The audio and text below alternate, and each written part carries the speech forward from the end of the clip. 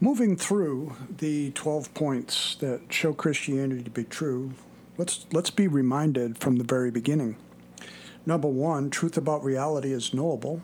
Number 2, the opposite of true is false. Number 3, it is true that a theistic God exists. And number 4, since God exists, then miracles are possible. Number 5, miracles can be used to confirm a message from God. Number 6, the New Testament is historically reliable.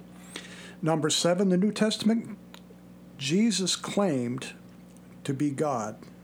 Let me say that again. In the New Testament, Jesus claimed to be God. Number 8, Jesus proved to be God by miracles, namely his resurrection. Number 9, is what we covered in the Trinity, with Jesus is being God, being the second person, fully God, fully man in the Trinity. Number 10, since Jesus is God, whatever he teaches is true. And that was last week's show. This week, we deal with number 11. Jesus taught that the Bible is the Word of God. So in many places, Jesus affirmed the Old Testament, acknowledged it as God's Word, and considered himself to be a fulfillment of the Old Testament. He promised the New Testament and claimed divine authority and supremacy for the Bible as a whole. The divinely inspired New Testament authors concluded that all Scripture is inspired by God and directed toward training us in righteousness. My name is Rob Lundberg, and you are listening to the Let's Get Real podcast.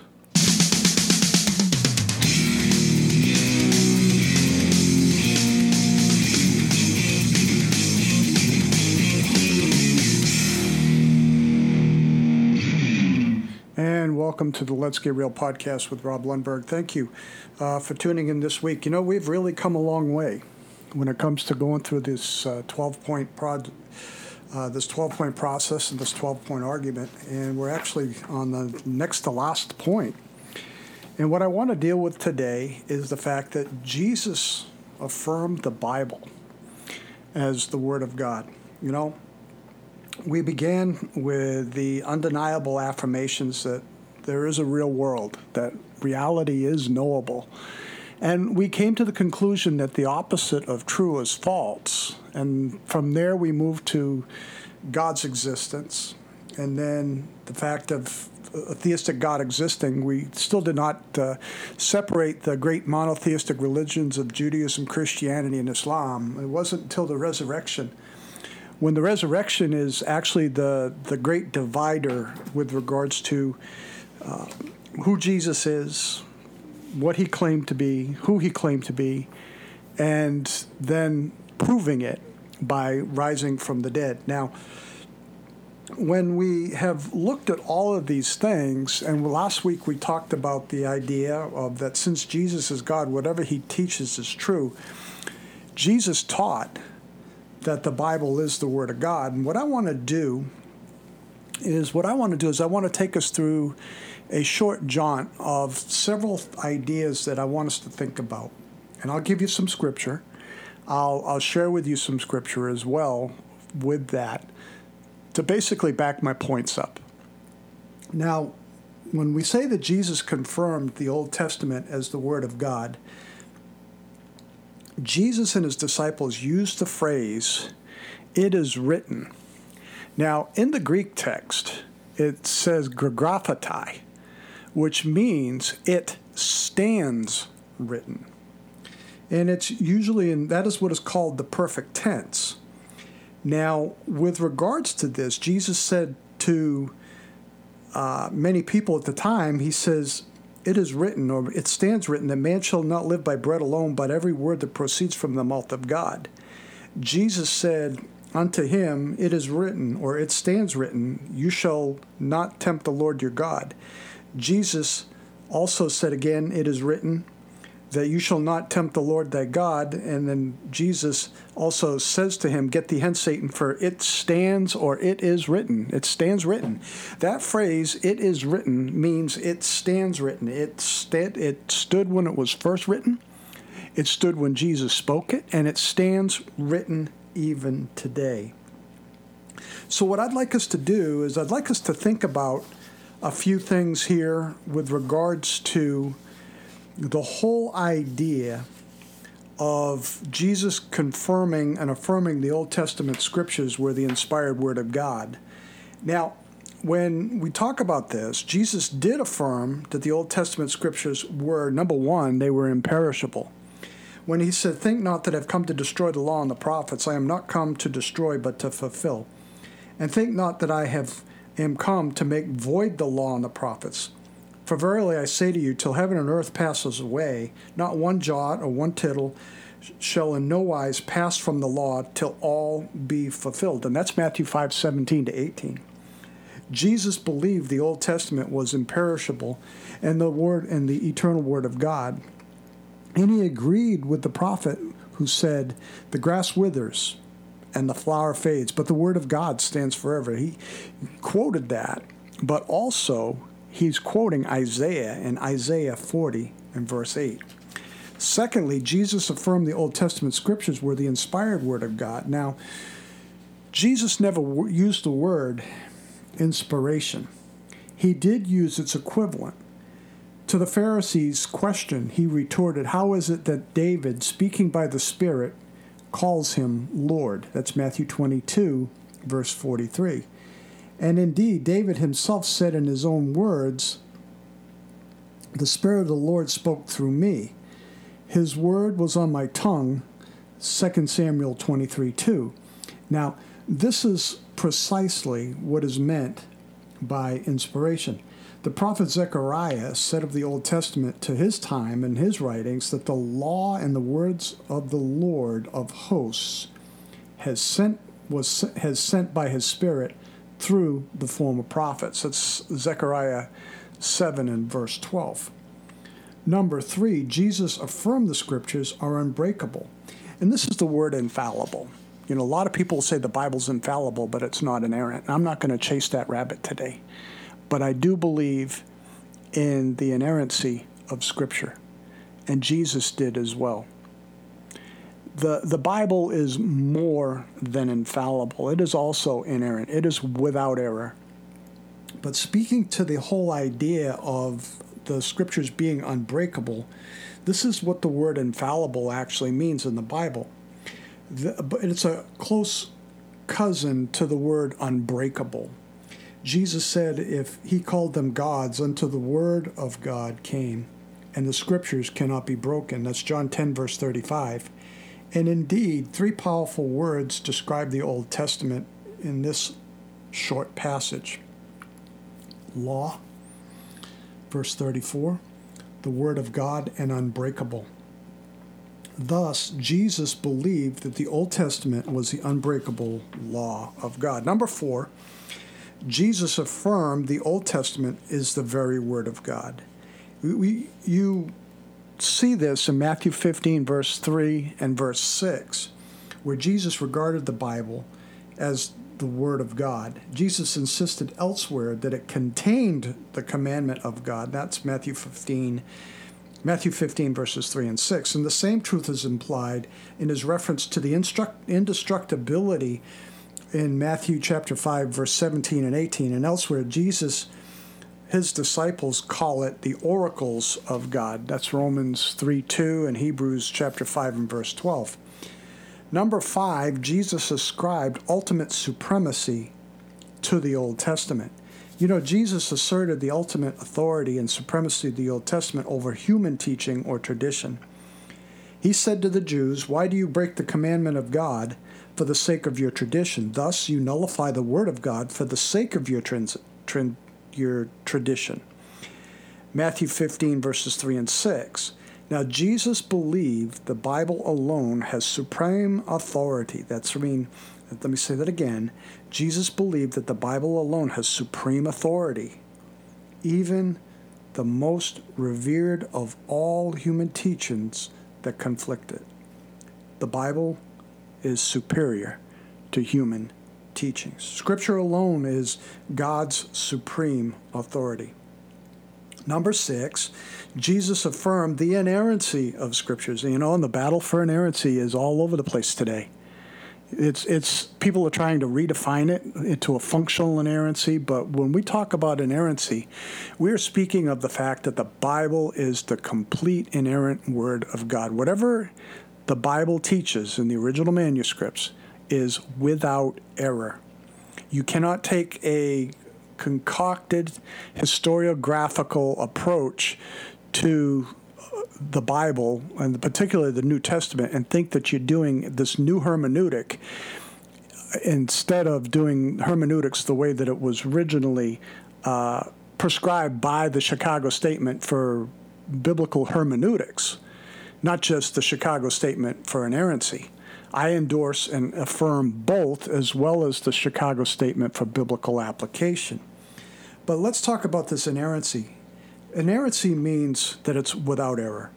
The concept is found in Jesus' answer to the Sadducees, which was a sect that denied the verbal inspiration of the Old Testament, and they also denied the afterlife, when Jesus said, "You do err, not knowing the Scriptures, which do not err, nor the power of God."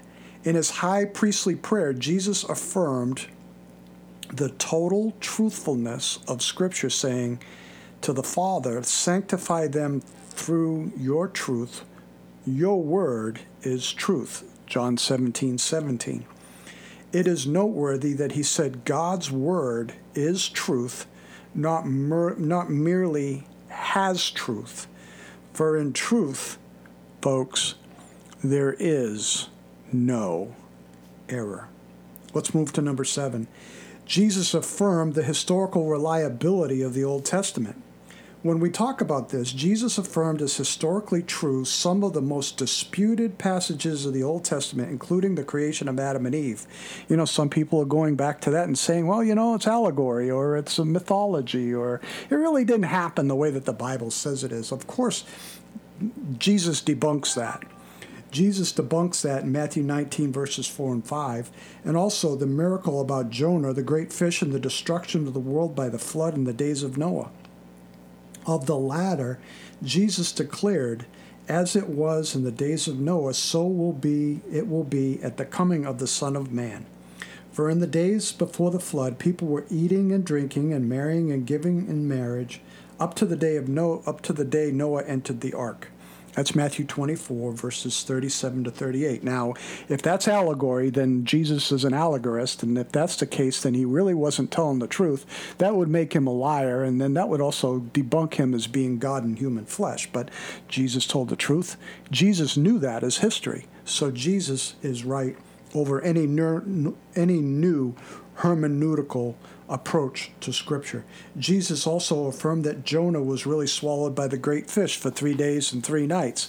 He says in Matthew 12, verse 40, "So it was with the days of Jonah, 3 days and 3 nights in the belly of the huge fish.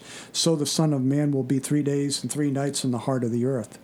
Jesus also spoke of the slaying of Abel in 1 John chapter 3, verse 2, Abraham, Isaac, and Jacob in Matthew 8:11, the miracles of Elijah, we read about that in James chapter 5, verse 17, and many other Old Testament persons and the events that are historically true, including Moses, Isaiah, David, Solomon. We read about those in Matthew chapter 12, verse 42, and even Daniel, who was a prophet and not a historian, according as liberal theologians would say. Jesus affirmed the historical reliability of major disputed passages in the Old Testament.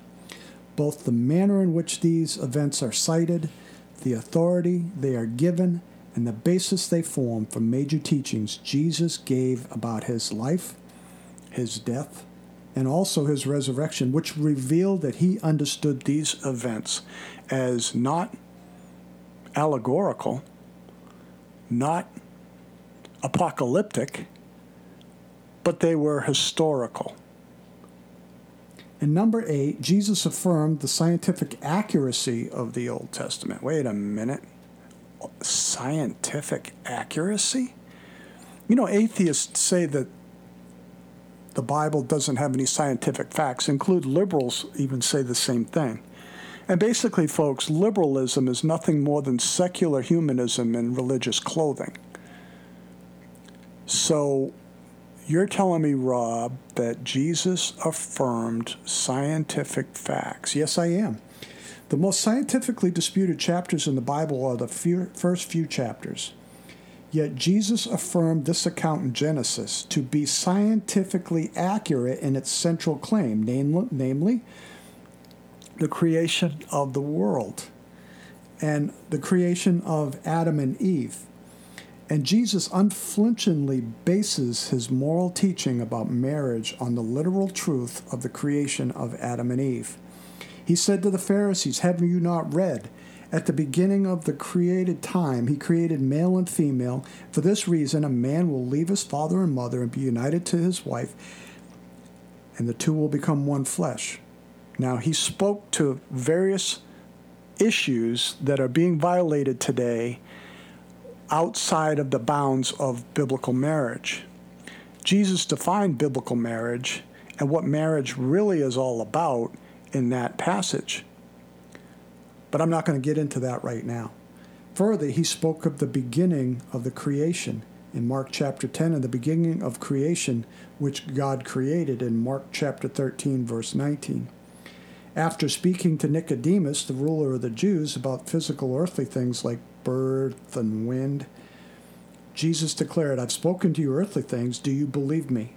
Do you not believe me, I should say? How will you believe if I told you heavenly things?" That's John 3, verse 12. In short, Jesus said that unless one could believe him when he spoke of empirical matters, then they should not believe him when he speaks of heavenly matters, revealing that he considered them both scientific and applicational real-life matters. He considered those inseparable.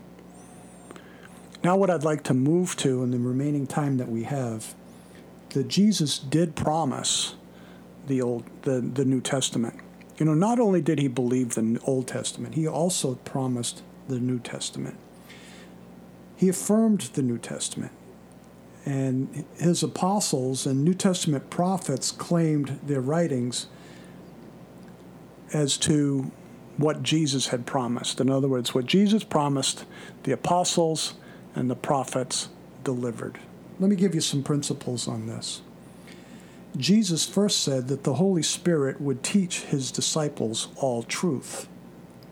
Jesus promised that the Comforter, which is the Holy Spirit, whom the Father will send in my name, he shall teach you all things and bring all things to your remembrance whatsoever I have said to you. He also added that when he, the Holy Spirit of truth, has come, he will guide you into all truth, for he shall not speak of himself, but whatsoever he shall hear, that he shall speak. This promise was fulfilled when they spoke and later recorded the New Testament, everything that Jesus had taught them. Given the spiritual context and the fact that Jesus never taught all the truth of human disciplines and all truth, to which Jesus refers must be all truth that relates to doctrine and practice. Doctrine and practice. There's a lot of practice in the church, but not a whole lot of doctrine in the church. They need to go back and read Jesus and what he says about it. As Paul said, he said, all Scripture is inspired by God and profitable for all doctrine, for reproof, for correction, for instruction in righteousness. In short, Jesus taught all truth necessary for faith and practice. Under this heading of Jesus promising the New Testament to be the Word of God, secondly, the apostles claimed this divine authority. Not only did Jesus promise, but the disciples also promised. When the Apostle John said, "These things are written that you might believe that Jesus is the Christ, the Son of the God, and that believing you might have life through his name." That's John chapter 20, verse 31. He also added that which was from the beginning, which we have heard, which we have seen with our eyes, which we have looked upon, and our hands have handled concerning the word of life. That's the very first verse of 1 John chapter 1. So John, believed that the senses were also important, not just spiritual. And again, he said In 1 John chapter 4, verse 1, and also verses 5 and 6, he said, "Beloved, believe not every spirit, but try the spirits, whether they're from God, because many false prophets are gone out into the world. They are of the world, therefore they speak of the world, and the world hears them." He says further, he said, "We are of God, and he that knows God hears us. He that is not of God does not hear us, and thereby knows the spirit of truth versus the spirit of error." And likewise, the Apostle Peter acknowledged that all of Paul's writings is Scripture. We see that, and I stumbled on that one as I was finishing up my devotionals in 2 Peter. By the way, if you want to go and read about some things as far as maybe where we're at and how relevant it is, read the letter written by Jude, and also read 2 Peter. Study those two letters, and you would think that you're reading today's newspaper for the church. Believe me, it is dead on the money. I better move quickly here because we're coming up on some time here. But know this, that Peter acknowledged all of Paul's writings. And of course, he says an account that the long-suffering of our Lord is salvation, is even as our brother Paul also, according to the wisdom given unto him, has written to you, as also all his epistles, speaking in them these things, in which are some things are hard to be understood, which they are learned and unstable rest, as they do also the scriptures to their own destruction. What he's saying there, folks, is the fact that he just got finished with a treatise on the false apostles, and the fact that even the Apostle Paul addressed these things, and the fact that these folks that are twisting Scripture in the church at that time, they go and they do that to their own peril. Number 3, the New Testament is the only authentic record of apostolic teaching. There is no new apostolic reformational teaching that is authentic as Scripture. In fact, you have no apostles today, and you have no office of prophets today either.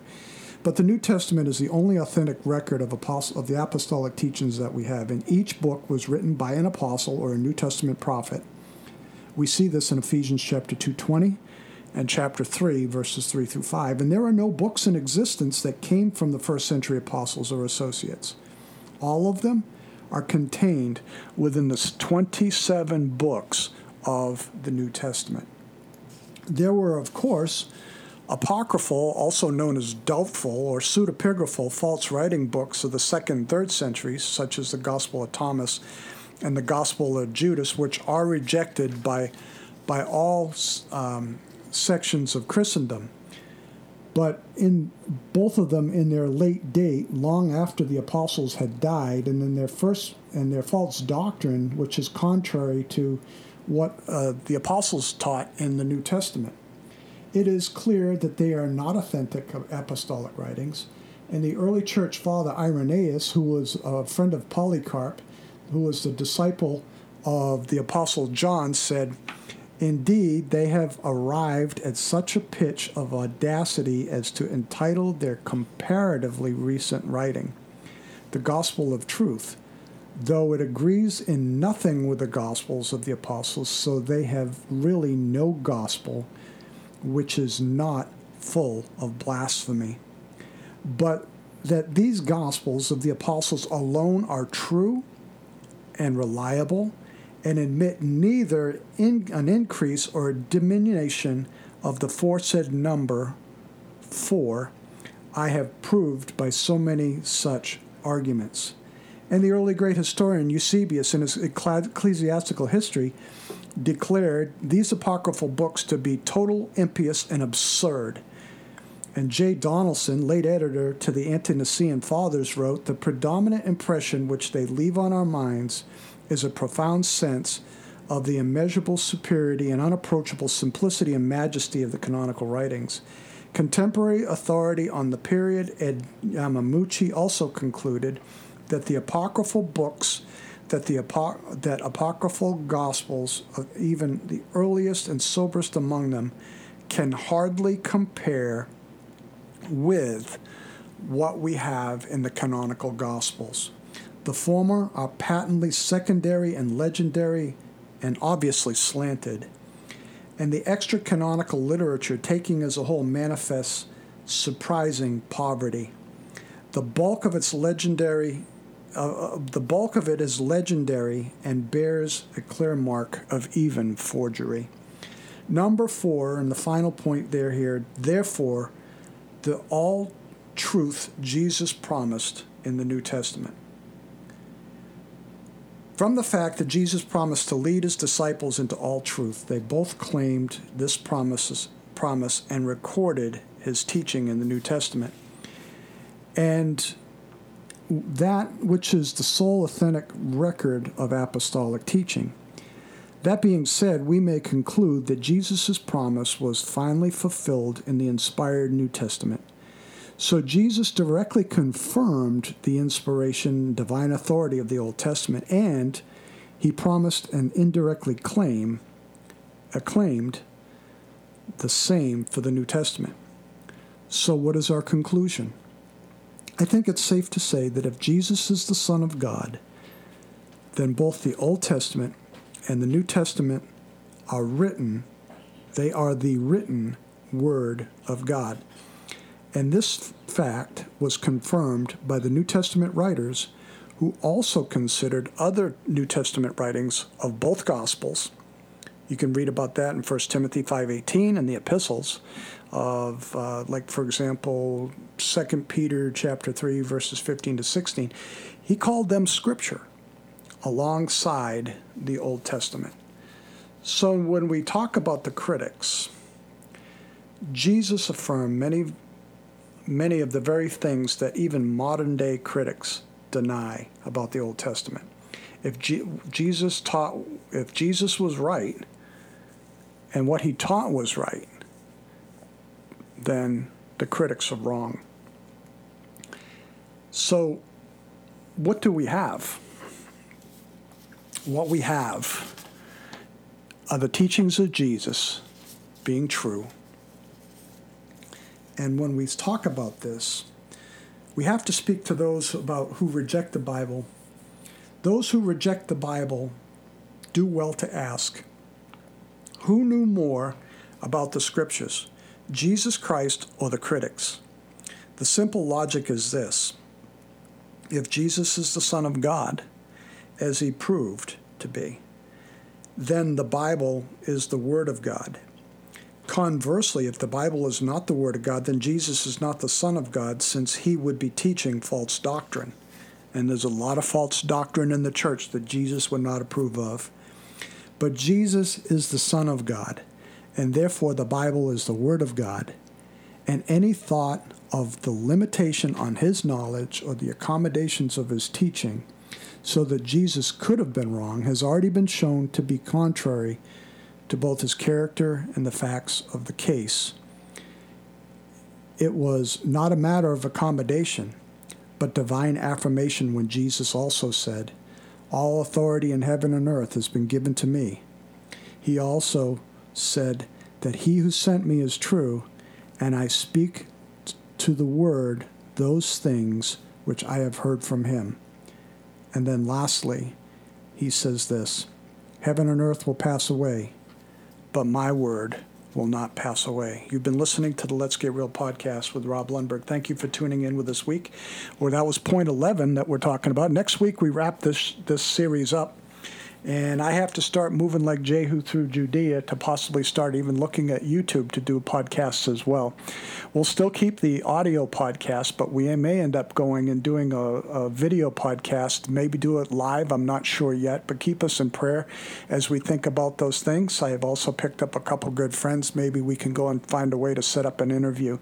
One of them is a former Muslim by the name of Al-Fadi. Hopefully, I want to give him a shout out for friending me today. This is being recorded a week in advance. So actually, I'm recording today. Actually, if you're listening to this, when you're listening to it, that was actually last Saturday that he friended me. So, when you do these shows in advance, this is what happens. You kind of forget what you what's the best way to say it? You kind of forget where you are in the week as far as your planning and everything. But what we do is we like to plan ahead, and we like to bring this equipping to you. So if you have any questions, please email us at roblundberg315@gmail.com. Also go to our website. If you go to our website, roblundberg.org, I have a comment block on the very bottom of the head page on the home page. You can leave your comment there and share your thoughts, share your questions. We would love to have them. Perhaps they might be a podcast in the very, very near future. We've gone a little bit over the time today, but this material has been very much worth it. So I want to thank you for listening. As you go out, our culture, and, I'm recording this on July 3rd. And some of your states that you live in, and of course here in Virginia, they're passing laws. And of course, laws are going to pass. But it's not so much about denominations or abominations as much as it is with regards to the whole idea of what the truth is. And the truth is the fact that if Jesus Christ is risen from the dead, then Christianity is true. And if Christianity is true, then all other things that are opposed to it are false. That means rabbinical Judaism. It means Islam.